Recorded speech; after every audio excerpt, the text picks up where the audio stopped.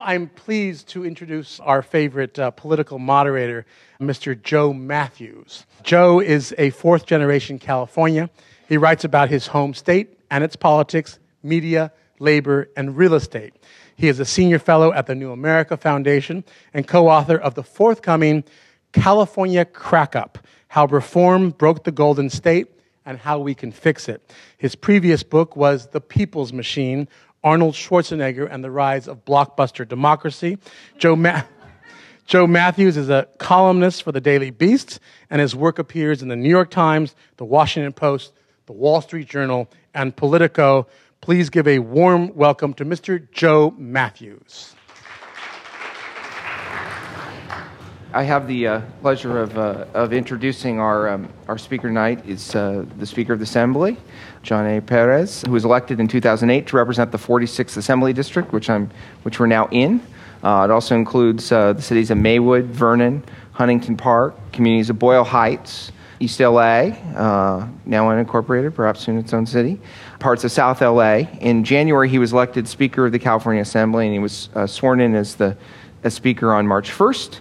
John is he's from LA, he's been El Sereno and Highland, went to Berkeley, and really comes out of the labor movement, where he's really one of the brightest minds, both in the labor movement and just brightest political minds in California. He was political director most recently for UFCW, the United Food and Commercial Workers Local 324. Previously worked at the California Labor Federation. He's done all sorts of things, was on the board of the LACRA, board of the League of Conservation Voters, the Los Angeles Economic Development Corporation, and all sorts of other things and issues he's been involved in. But I'd just like to bring out and welcome the speaker.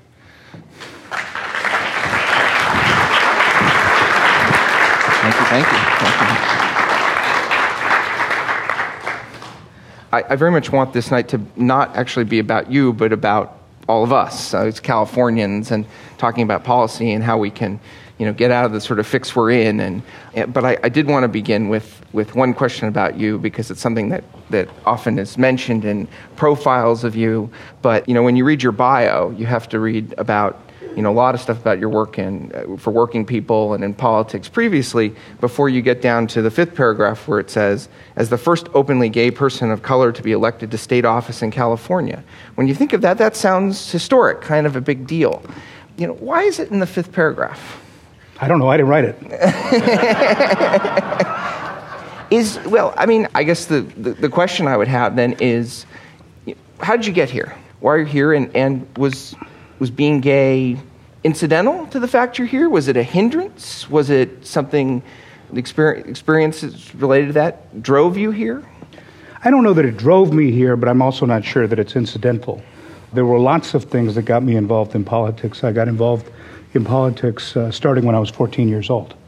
And the things that motivated me to get involved in politics were incredibly personal.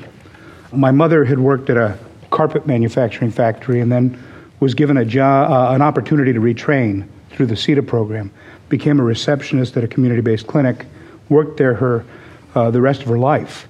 By the time she retired, she was running the place, only possible because of the training program that took her out of the factory and put her into that clinic. What's the name of that program again? It was the Older Residents Medical Screening Program, but the training was CETA, which is a federal program. Is that program still around? It is not in its current.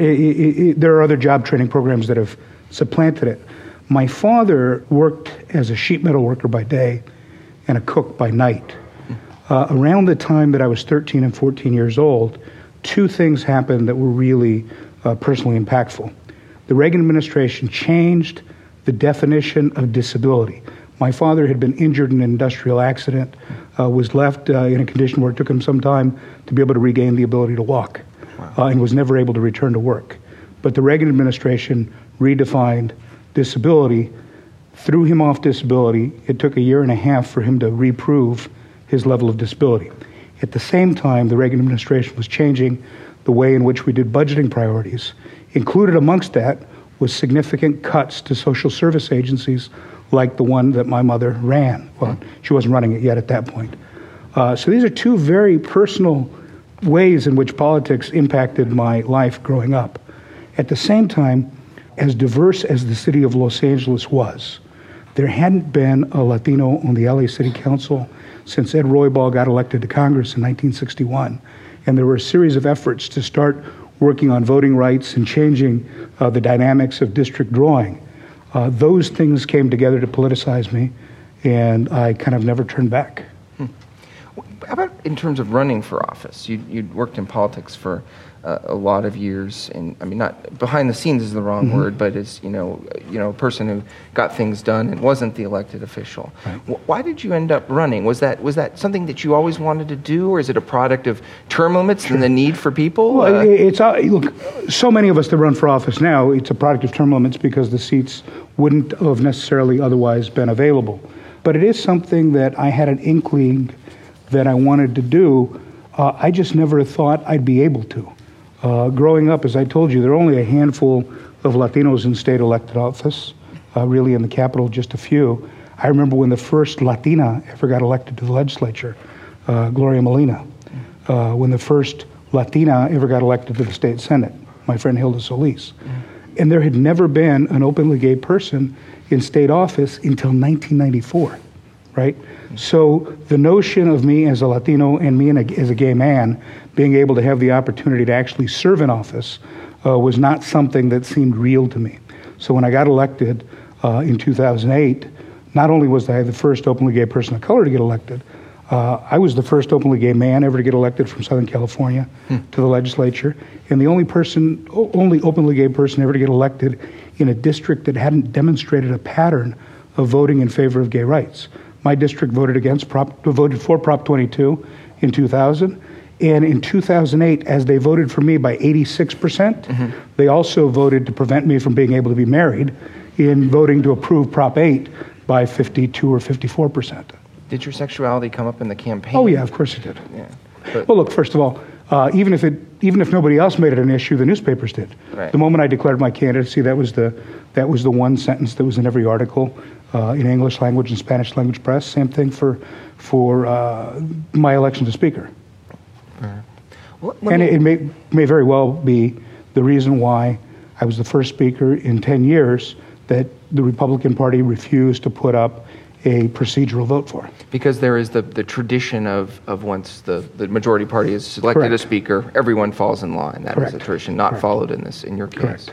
Let me get into policy and also talk a little bit, jumping from your maybe your work in the labor movement is relevant to this, but by far the most important question on people's minds is the state of our economy. We have 12.5% unemployment. 12.8%. 12.8, excuse me. And I mean, but we're in this is a global economy. This is a very globally oriented state.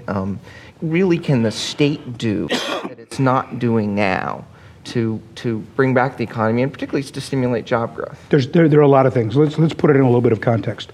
One, we've got a 12.8% rate of unemployment, highest that we've had in generations. In some parts of the state, in the Central Valley in particular, it's over 40%, where you have the confluence of a multi-year global economic meltdown, a mortgage meltdown that is more pronounced in exurban and rural areas of the state, and a multi-year drought. Those things combining have created a rate of unemployment of about 40% in some parts of the Central Valley. There are many things that we can do that are different, and we have to also understand that while this is a global problem, California has the third highest rate of unemployment of any state in the country. So it is a more pronounced problem here than it is in other places. That's why I've said that our number one focus this year has to be on job creation. In the couple of months since I've been speaker, we've done a couple of things. One, we've restructured the way in which we use the gas tax. Without increasing the purchase price of gasoline or diesel, we were able to repurpose the amount of money that was drawn from that tax, set aside $400 million for transportation-related construction to move those jobs forward, $350 million for transit-related operations so that the bus service and the train service would still go on, so that it would be available to take people to work, and more importantly, available to take people to look for work. We did a tax credit for new home buyers to help stabilize the housing market. 10% on purchasers of new homes, and 10% for any first-time home buyer, regardless of whether it was a new home or a pre-existing home. And then we did something else that people didn't think we'd be able to do. California is one of only 3 states in the country that does nothing to incentivize manufacturing.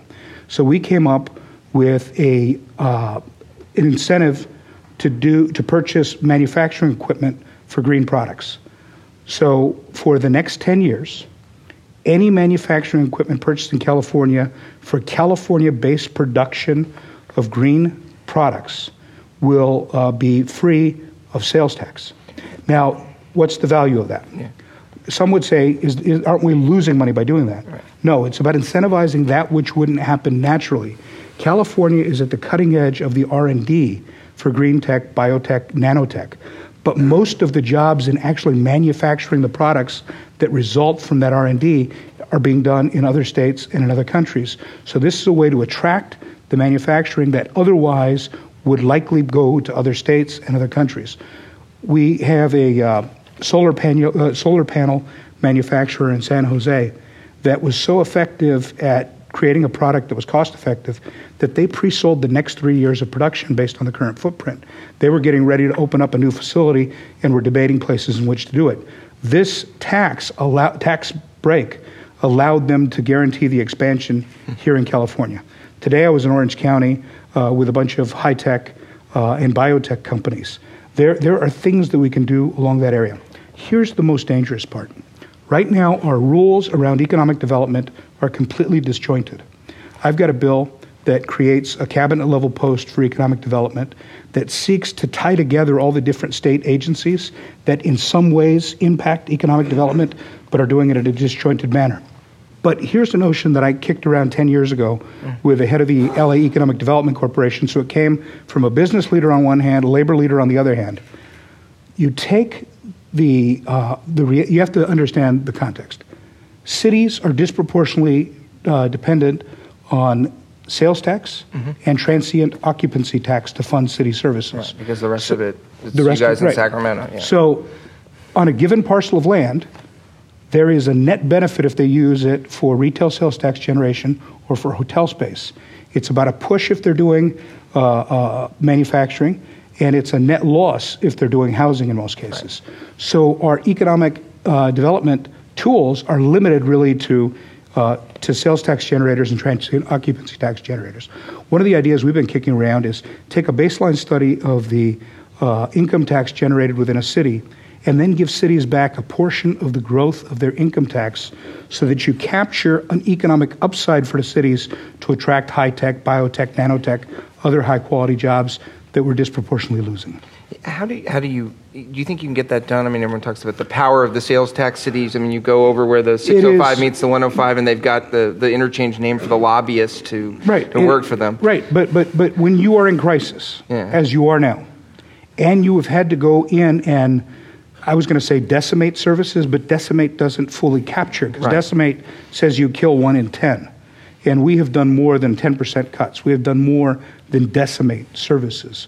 When you are in the kind of crisis that we're in, it challenges you to think about doing things differently so that you don't completely continue to recycle through the same sets of challenges. And so I've been talking to business leaders who love the idea. I've been talking to labor leaders who love the idea. The hard part is going to be the cities. And it is amazing the power of the lobbyists representing cities throughout the state. But it's one of the things that we're going to try to do. We're not going to get it done this year, but it's part of a longer-term approach we want to engage in. When you talk about, it makes a lot of sense to do that kind of realignment. You talk about manufacturing tax credits and green jobs, but is there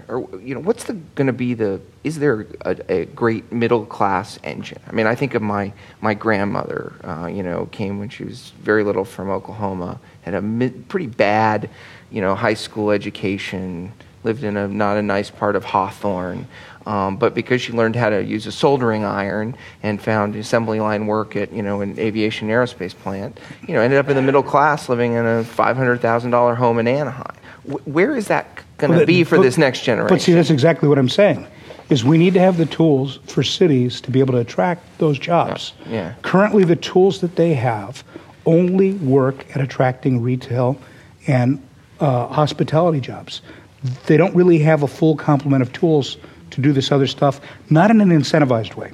What we have really is the fiscalization of land use as it relates to economic development.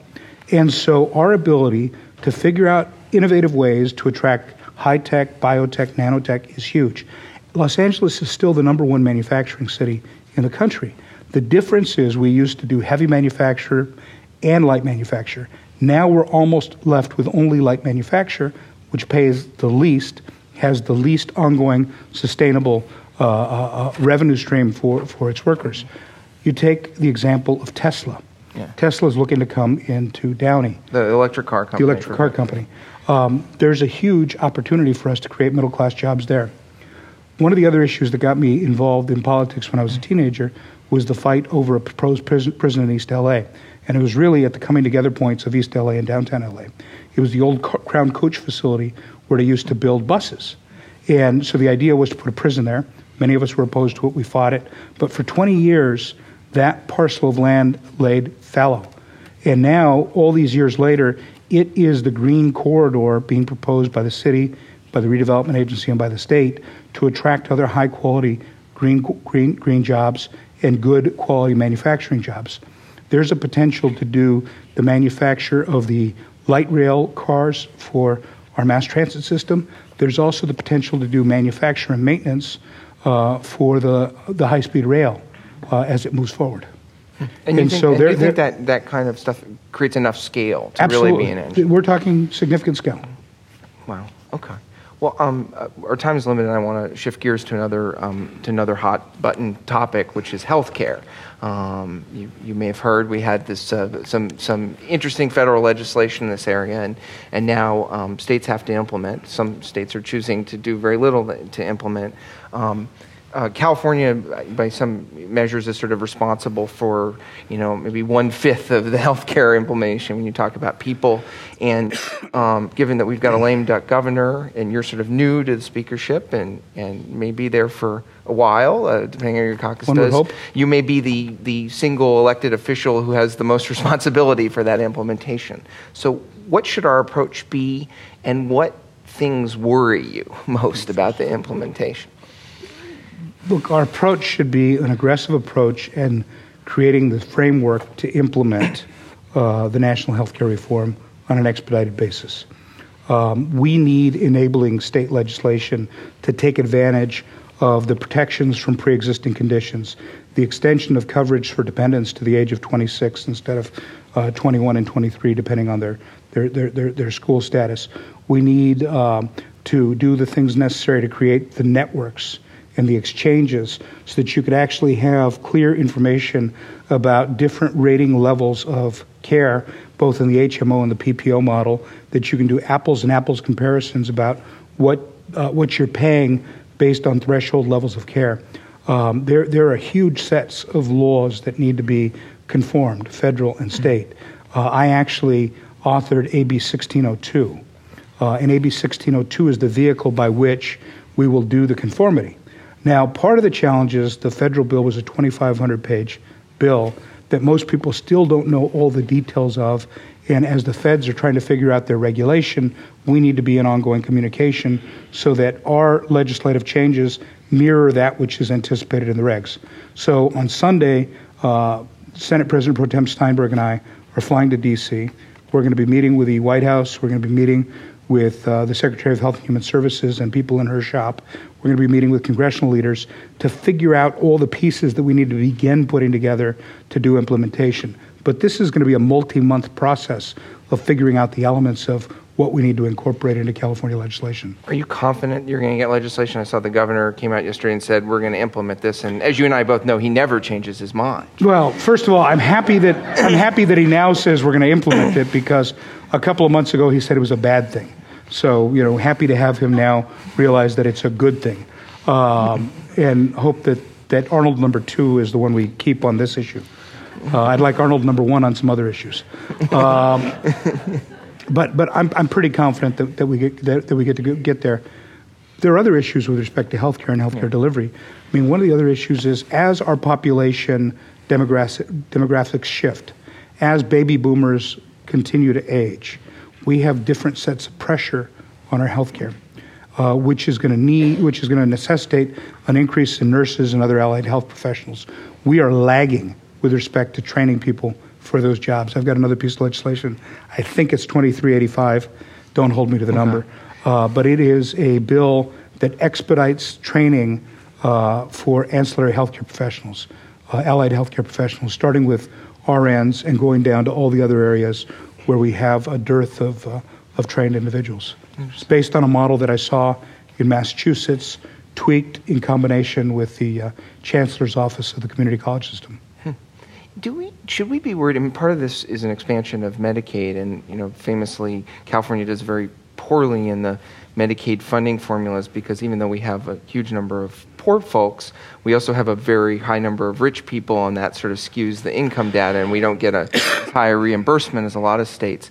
Are you worried about sort of long-term budget problems from the expansion of Medicaid, given our already considerable budget problems? That's not where the area of concern is. I mean, part of it isn't that the wealthier folks changed the formula and therefore hurt the poorer folks in terms of the formula. The real problem is what we use generally is a national model for deciding what levels of poverty to include, and that the cost of living in California is so much more expensive that you have huge additional populations of uninsured who are caught in the middle. They don't qualify for the public benefit programs, and they can't afford what's already out there in the open marketplace. And that's why the exchanges and the expanded pools are so important. You take, for example, my youngest sister, physical therapist by training, worked in the hospital setting for 2 decades, decided that she wanted to leave that setting, start a small business for herself. She did. She let her COBRA expire and then got diagnosed with a chronic disease and couldn't buy any health care on the open market. And she stayed uninsured until she came to tell me. And luckily, I was able to unionize her company and get her health care because I unionized her employees. So that was the day she was happy that her brother came and unionized her employees. I can't do that anymore. But there are a lot of other people in that circumstance, and that's why you need to have these purchasing pools. And that's why you need to be able to have pools that are large enough to absorb people that are higher risk, and also large enough to keep the aggregate purchase price low. In talking about covering the uninsured, I would say because of the politics of immigration being what they are nationwide, we're going to still be left with a lot of people who aren't covered by this legislation, maybe 3 million. More than that. I mean, nationwide, the way the legislation was written, it does not cover the undocumented, regardless of any other considerations. So in rough numbers, we're talking about 12 to 13 million nationwide. And then 3 million I meant here in California. Yeah. What can we do there? I mean, that's obviously a huge burden on we need those folks to be healthy. They're here. It's a huge burden on public systems. Particularly in the city we're in. What do we do? It is a huge burden. I mean, you have folks in that circumstance who are avoiding health care because they don't have access. You also have them only tending to go get access when they're in a truly emergent situation, which is the problem we see for so many uninsured generally right now. And so we have the most expensive, least effective way of treating people, waiting till they get to a position where they're in a truly emergent condition, where the emergency rooms have to take them in and treat them. The answer in my mind is very simple. We need to get the focus now to be on a national immigration reform approach. It makes no sense for us to know that we have 12 to 13 to 14 million people here without documentation and not do something about it. There have been several different proposals that allow for a pathway to citizenship over time, that allow to normalize people's status, that allow for us, quite frankly, to know who's actually here. And I think that it's essential that we immediately move forward on this. The despicable legislation that was just passed in Arizona is one of the greatest examples of people crying out for federal attention. They obviously did it in a way that I think is immoral and unconstitutional, but all the more reason for the federal government to step in and for us to work on a systematic and inclusive immigration reform package. Do you think that Arizona law makes it more likely, as a political thinker, that we actually get immigration reform? I hope it makes us more likely. I think it's going to be a lot of ugliness as we try to figure out how the courts and others respond to Arizona. Okay. To jump to one more topic, I introduced you by saying you're one of the smartest political thinkers in the state, and I didn't even have to pay you for that. I know. But I have to say, when I was looking at I'm doubting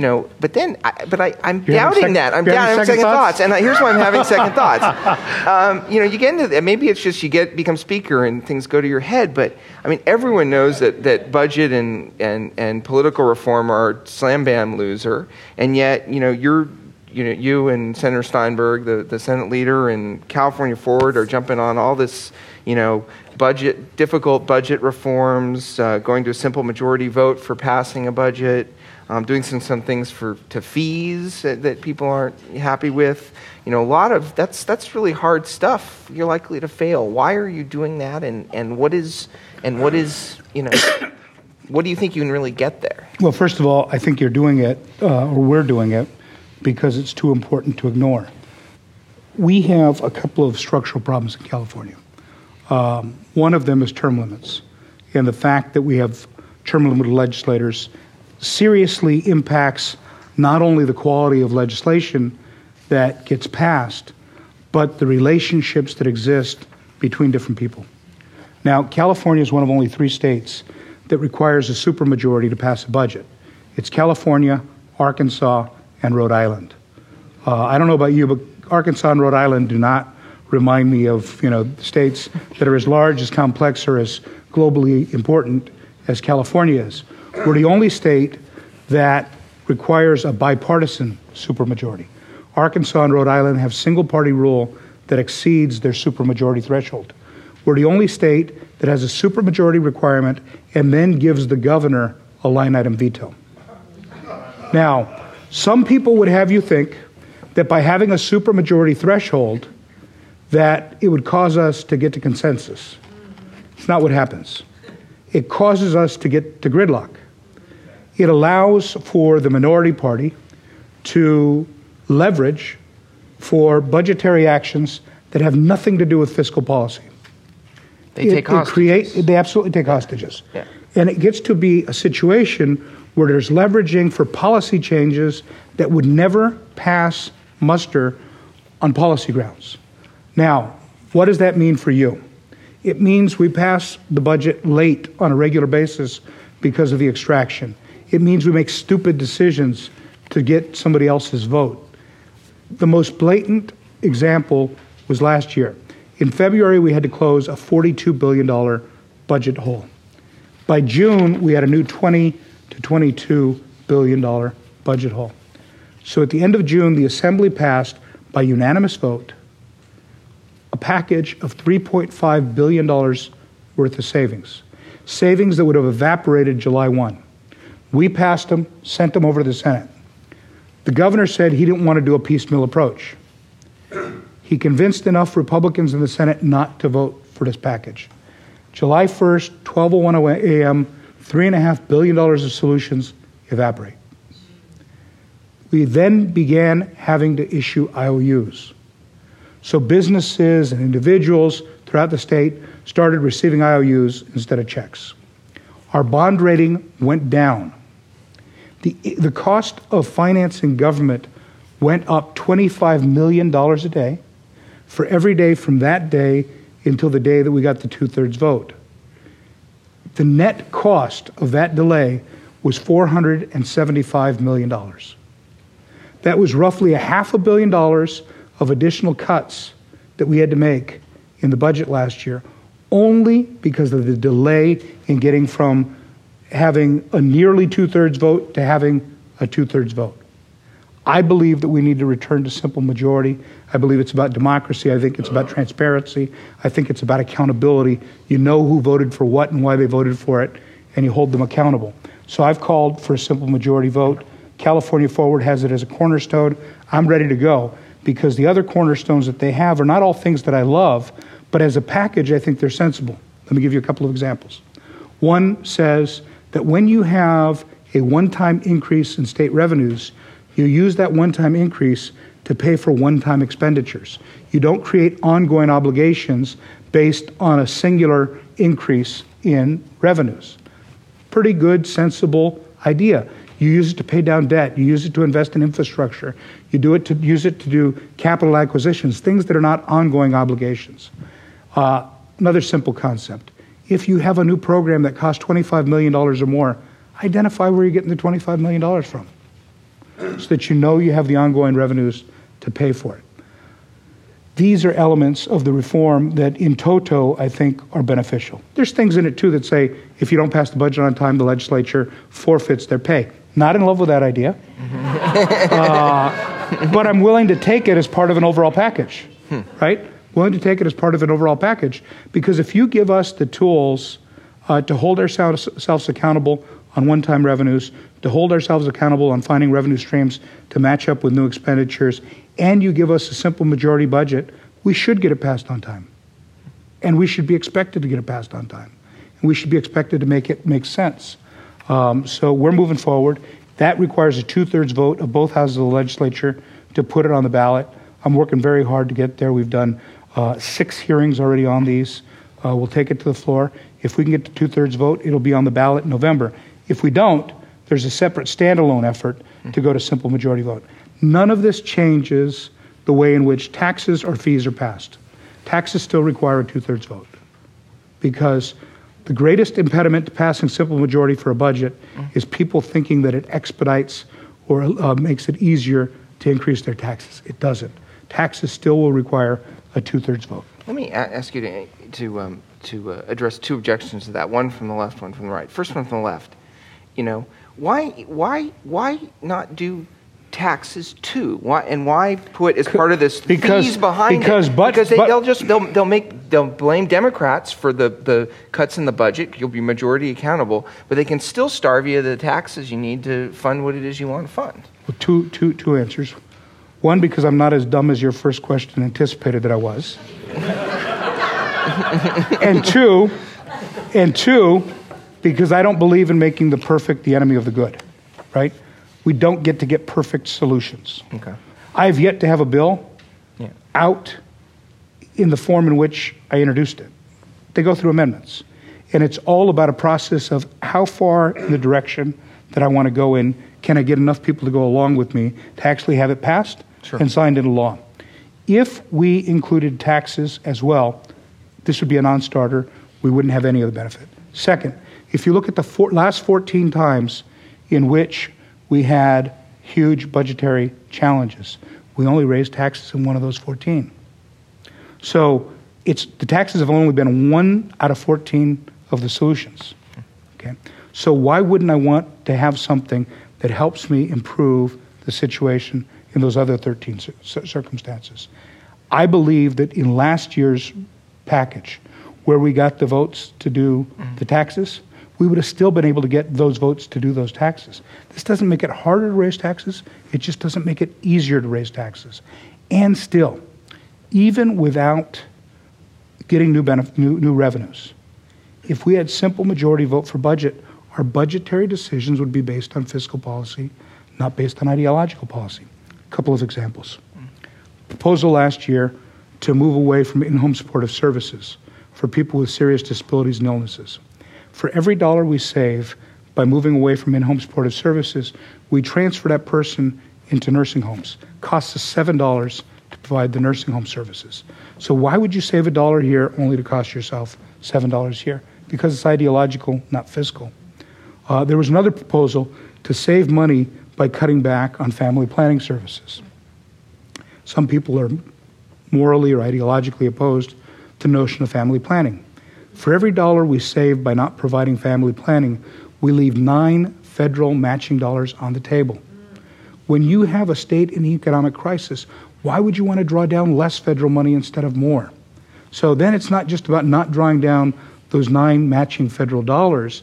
What are you doing to those service providers that had been counting on all 10 of those dollars? You're devastating them.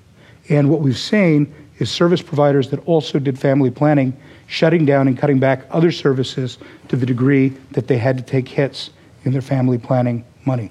There are a whole set of irrational budgetary actions that have been taken not based on fiscal consideration, but based on ideological interests only to get to the 2/3 vote. And then the objection on the right, of course, is that this will just make it easy for those union guys, who are running the legislature to spend more, essentially. And the folks on the right seem very strongly against even this very rational That's thing. actually not true. The guys on the far right actually kind of like it. Tom McClintock, a guy who would never vote for a budget, actually thinks this is right. He thinks, let us be held responsible for the budget. He's never seen a budget he liked. So he felt, let us be held accountable for it. I think he's right. One of the core tenets of democracy is this notion of understanding who to hold accountable.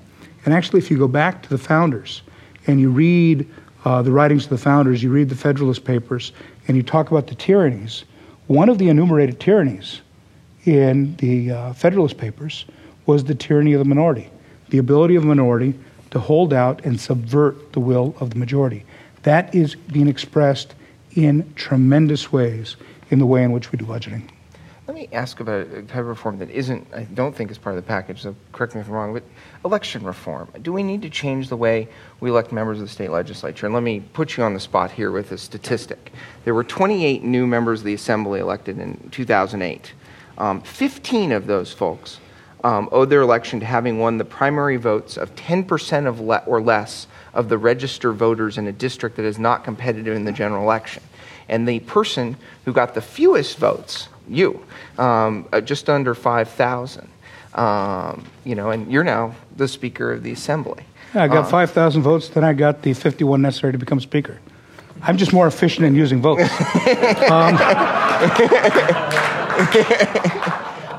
Do we need, there's a top two primary on the ballot. What do we need to change here? Okay. If you assume for a moment that the purpose of the top two primary is to get more people engaged in the process, let me tell you, that won't work in my district. The reason that so few people vote in my district is, one, I have the lowest threshold of people that are eligible to vote in my district. My district is disproportionately young and disproportionately immigrant and disproportionately homeless. I have the poorest district in the state of California, highest proportion of homeless people in the state of California, and the highest proportion of immigrants. So I'm always going to have lower numbers than any other district.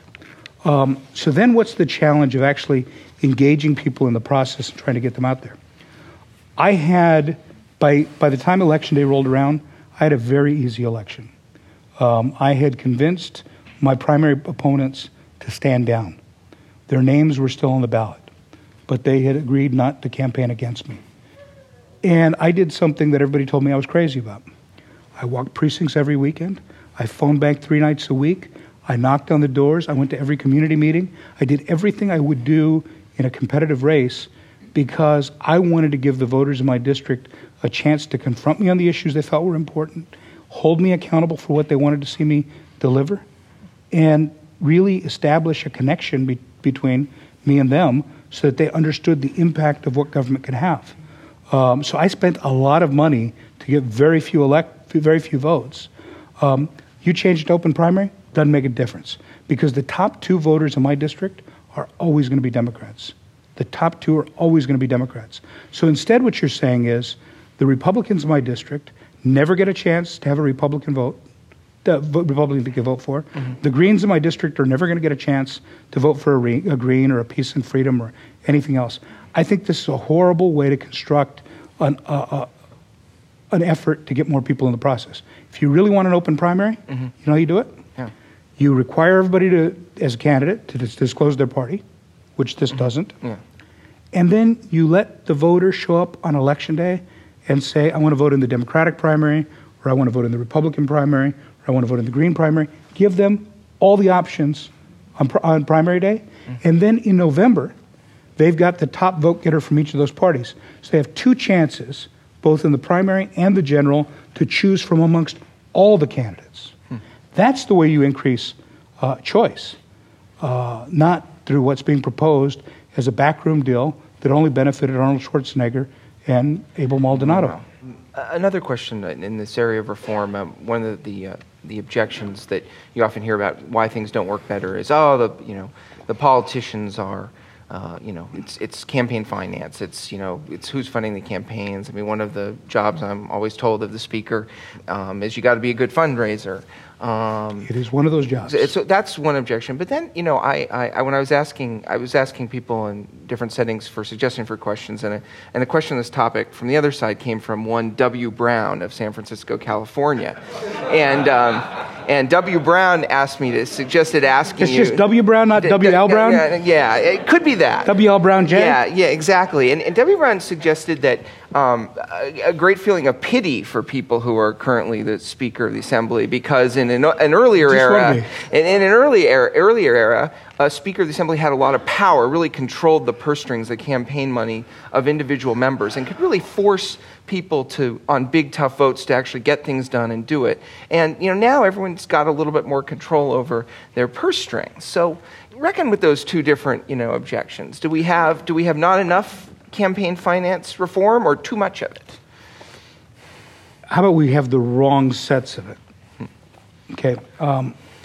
There are some who believe that the best way to do this is through public financing, and that every candidate who qualifies, and you get to figure out what the criteria are for qualification. It may be that you've got 500 of your neighbors signing a petition for you, and each of them writing a check for $5 to demonstrate some low-level financial commitment to you.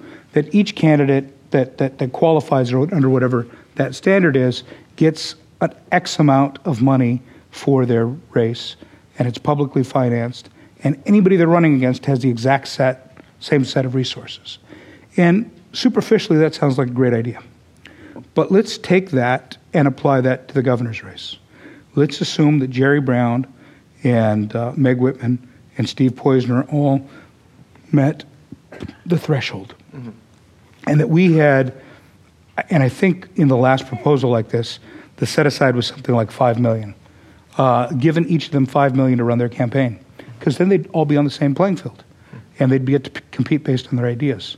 Only one problem: Buckley versus Vallejo, federal Supreme Court case that said that if you have money, your money is equal to speech, and so that we cannot limit any of the money you use on behalf of your own campaign at all. So what you would have is, in this case, Jerry Brown with his $5 million, and Whitman with her $5 million, and Poizner with his $5 million, plus whatever each of them could do individually. And I think it would move us even further down the line of plutocracy. And I really do think that we're approaching a plutocratic system of electing people to major office. Do you have to spend a lot of time with plutocrats in your job? I do money? Have to. I don't raise my money from the plutocrats, but I have to serve with some plutocrats. Excellent. Let me. One other question sort of bubbled up, is the state of infrastructure. You talked about moving some money into public transit and transportation, but we're in this catch-22. We've got a infrastructure that needs fixing. It would help us from a jobs perspective to do it, but we don't have a lot of money. What should people expect? What's really doable in that area for this state? Look, we have an infrastructure bond that we haven't been able to move all the money out of. And one of the reasons that we haven't been able to move all the money based on the bonds that have already been approved is because of the ratings of our bonds. The lower your bond is rated, the less likely you are to be able to move it in the open market. Because if I'm purchasing commercial paper, if I'm purchasing public paper from any one of several states, I get the same return from states in same categories, and so I take a greater risk buying California paper than I would buying paper from another state. That's why the budget reform pieces actually impact our bond rating and make it easier for us to move the infrastructure money that we've already created bond obligations for. Second thing is, again, being smart about using the resources that we do have, where we can leverage an investment of both public and private money, so that there's some cooperation there. Great stuff. We also have to be smart about where we do general obligation bonds versus where we do revenue bonds, so that there can be a participation in there for others that have an interest in moving that forward. but we're never going to be able to do the investment. What does that mean? That's really important. I mean, a bit smarter about general, those often that can sound like gobbledygook to people, but what do you mean by that? I mean, general obligation bond is money, comes out of the general fund, right? It competes with all the other programs. With a revenue bond, you've got some dedicated revenue. What do you mean when you say that? So let me take an example. In 2008, I would venture to say that the majority of people in this room voted for the Children's Hospital Bond Act. Raise your hand if you did. It was the one where it said, improve healthcare outcomes for kids, do better research, improve seismic safety without increasing 1 penny of taxes. Come on, admit it. A lot more of you than that. It passed by 64%. Passed by 64%. It was the number one issue on the ballot. It even beat elbow rooms for duckies and bunnies in slaughterhouses. It did really well. Now, this was this great idea that everybody loved. What it didn't tell you is, but in order to pay for it, we're going to take the money out of the general fund, and we don't have any money in the general fund, so we're therefore going to have to cut services a commensurate amount. This is one of our great challenges. We as voters, and it's weird for me to say it now as an elected official, so I don't mean to be overly accusatory because I'm a voter too, but we as voters approve a lot of initiatives without actually talking about the long-term economic impact of them. We constrain the hands of the legislature to be able to make fiscal decisions. In bad years, we're stuck spending whatever was mandated by the initiative, and we never have a question about what are we trading off in order to do this. That's why one of the other reforms that we did was we said, if by initiative you want to expend more than $25 million, you need to identify where you're getting that money from, and if you're offsetting other services, if you're cutting other services in order to get the money, where's it coming from? That's a huge problem for us.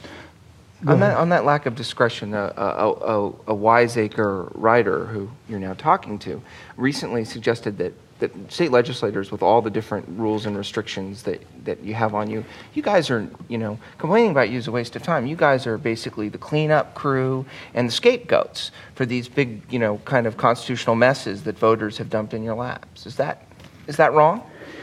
There's some significant truth to that. I mean, the amount of control that we have over budgetary decisions is contracted every year based on the decisions that voters make in the initiative process. And so we're left tinkering at the edges.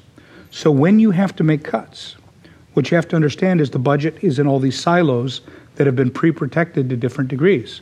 So we know, for example, that 40% of the general fund has to go through K-14 education. So K-12 plus community colleges, 40%. You can't go below that level in any meaningful way. We know that X amount is guaranteed towards higher ed. We know that another portion is guaranteed towards the prisons. Now, this is a funny one in terms of the way it's guaranteed. It's not guaranteed because we say we'd like the prisons to be X percentage of the budget. It's designated by the choices we make by doing things like 3 strikes and a variety of other mandated levels of incarceration, which take away any judicial discretion about figuring out the best way to incarcerate and to evaluate people post-incarceration. That's why we're finally in a situation where in this last year, we spent more state money for prisoners than we did for college students in California. First time ever. With that happy thought, let's turn this to questions. Thank you. Toby Draggart.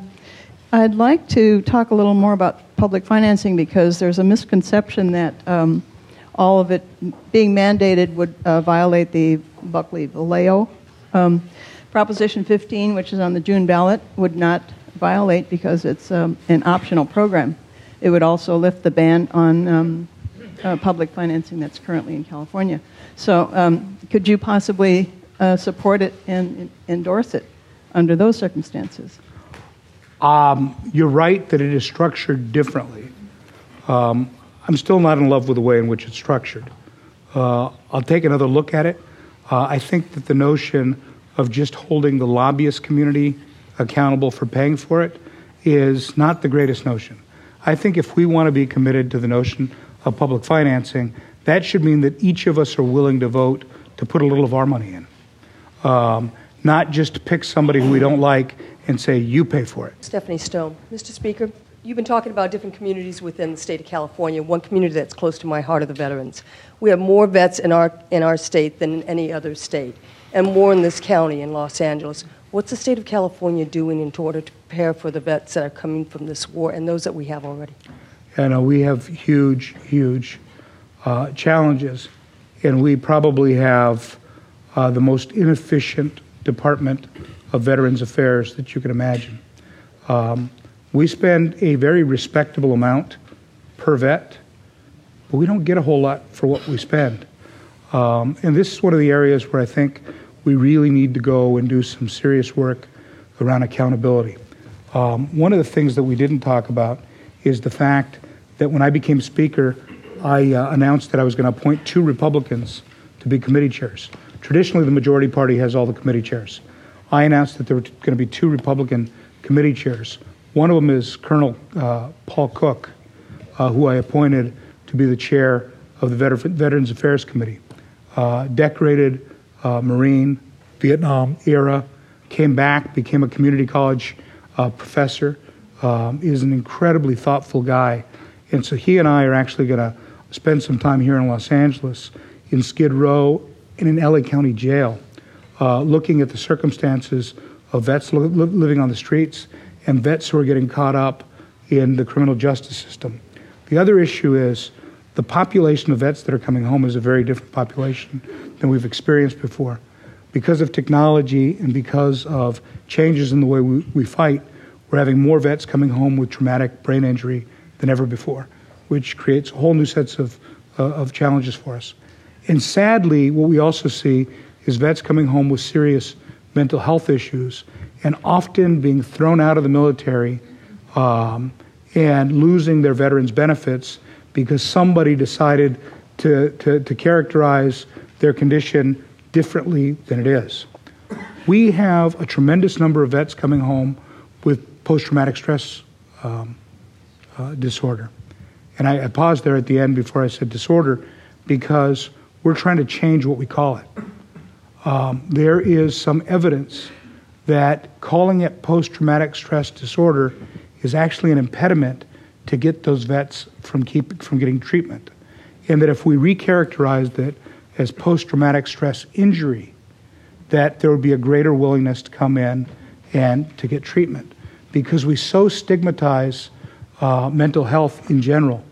But to tell somebody who came back after fighting for their country, you have a disorder, you need to go get treated, is very different than saying you sustained an injury and we want to give you help. And so that's one of the other areas that we're looking at doing some realignment. There have been huge issues with respect to inefficiencies and in some cases outright fraud in veterans' homes that we're looking at focusing on. So both our Veterans Affairs Committee and our Accountability and Administrative Review Committee are looking at some of those areas as well. We have a long way to go, but Colonel Cook and I have really been trying to figure out how we can move in that direction. Hi, my name is Dennis Paul. I'm the former Development Officer for Cultural Affairs in New York City. I birthed that office as a proud CETA worker when New York City was going bankrupt. I worked for Beam and Koch administrations. Some of the recent activity here in the state, and particularly locally here in cultural affairs, has sort of been benighted. As a public part of the sector, we pay back to the coffers 12x on every public dollar that gets spent. The creative class is becoming very popular with mayors around the country, but California's recent efforts seem to be going in the wrong direction. I understand the needs are really great in many areas, but we're looking at a multiplier effect that no other sector can deliver. The question would be, can we have creative pockets here that are quite impressive, and the state has a unique opportunity, and yet you seem to be not addressing that. If Michael Alexander here can give me a hand. Michael, there's a bill that we just had up that I know Theater West and others were engaged in. Terrence, if you could, I don't remember the number of the bill. AB 1777. And it's a bill that helps us actually look at the arts, and in particular theater, as a job creator, as we're talking about job creation as one of our core missions going forward. But the arts are something else. Not only do we as the state underinvest in the arts, Michael can tell you that LA City and LA County are amongst the lowest in the state in terms of our investment. I'm picking on him because he runs Grand Performances next door that does tremendous jobs of bringing in a wide variety of cultural performances that really help bring the community together in a way that they wouldn't be brought together but for the arts. One of the things that I struggle with is, as we've made cuts through K-12 education, school districts have disproportionately targeted those cuts to the arts in a way that they wouldn't for other extracurricular activities. I was never musical, so I did not take advantage of music training. I played a few sports. They wouldn't cut sports the way they cut the arts. And there are huge numbers of students that the arts are the only reason that they come back to school every day. There is the ability to stimulate certain sectors of the brain that stimulate language centers and math and science comprehension that the arts are really fundamentally important for. And so I take issue with a lot of the decisions that we've made. And I appreciate you raising the question because we've got a lot of work to do there. My name is Chris Kellenon. I'm a college student here at Cal State of Los Angeles. And I know that you just said that the prison system is receiving more funding than the college system here in California. And I was wondering, Mr. Speaker, what are your plans for the college system of California, the CSU systems specifically? I mean, it's what makes California such a great state, is the cheap education that we have here. It is. And actually, I talked about this the day that I got sworn in. It was one of the things that I integrated into my message. The thing about being speaker is, in addition to running the assembly, you're a regent of the University of California system and a trustee of the CSU system. Two responsibilities that I take very seriously, because as a product of the UC system, there are challenges that we talked about 20 years ago when I was an undergrad that still haven't been addressed in any meaningful way. And the pattern of increases of fees have gotten so steep that we are turning our back on the Master Plan of Higher Education, which guaranteed universal access to public post-secondary education in California. It's horrible in terms of the direct impacts on the students who are either laden with more debt or who are kept out because we're reducing the number of students, but it is horrific for the future of the state as we are undermining our own ability to create the highly skilled, highly educated workforce of the future. The solution has to be that education in particular has got to be a place where we leverage for greater revenues. And so there's a bill by my colleague, Mr. Tirico, which looks at oil excise tax. We're the only state in the country that produces oil that doesn't have an excise tax on it. And he wants to take the money from the oil excise tax and direct it to CSU and UC. I think it's a great start. I think as we fight through the budget this year, we've got to not only talk about cuts, we've got to talk about revenues that make sense in terms of long-term economic development for the state, and education is one of those key places. My name is Alex Castillo, and I'm also a student at the California State University of Los Angeles. And my question is, how likely is that the governor will give the $305 million he promised for higher education, and are you in support of it? I'm generally in support of giving the money. It has to fit into an overall budget. I'm not in favor of giving that and then throwing more people on the streets on Skid Row. So it has to fit in the context of a budget. So I don't want to overstate my position, but I'm generally in favor of it. I would say that if the governor made a promise, you've got about a 20% chance that he'll keep it. You know me from another industry, housing, but I want to ask you something on healthcare related. Something that I've been very involved in called telemedicine, which is probably, I believe, about 65% of the answer of our healthcare problem is the delivery of healthcare. And it would cut the cost considerably if it was done right. There were hundreds of millions of dollars done by previous legislators that were put out there for telemedicine. and there were never any business plans done. We were starting to get ready to put some more money out there for it. So I would hope that yourself and the other legislators, that as bills and things are passed, we start requiring business plans behind them, because that is the way these things will become sustainable, not just the health care, many of the things, and we'll stop wasting money. But as people ask for the funding, make sure there's a business plan behind it. Arnie Corlin. I assume the question is, don't you agree? I do. Hi, Mr. Speaker. My name is Jesus Andrade, and I work for the National Council of La Raza here in Los Angeles as a field and campaign organizer.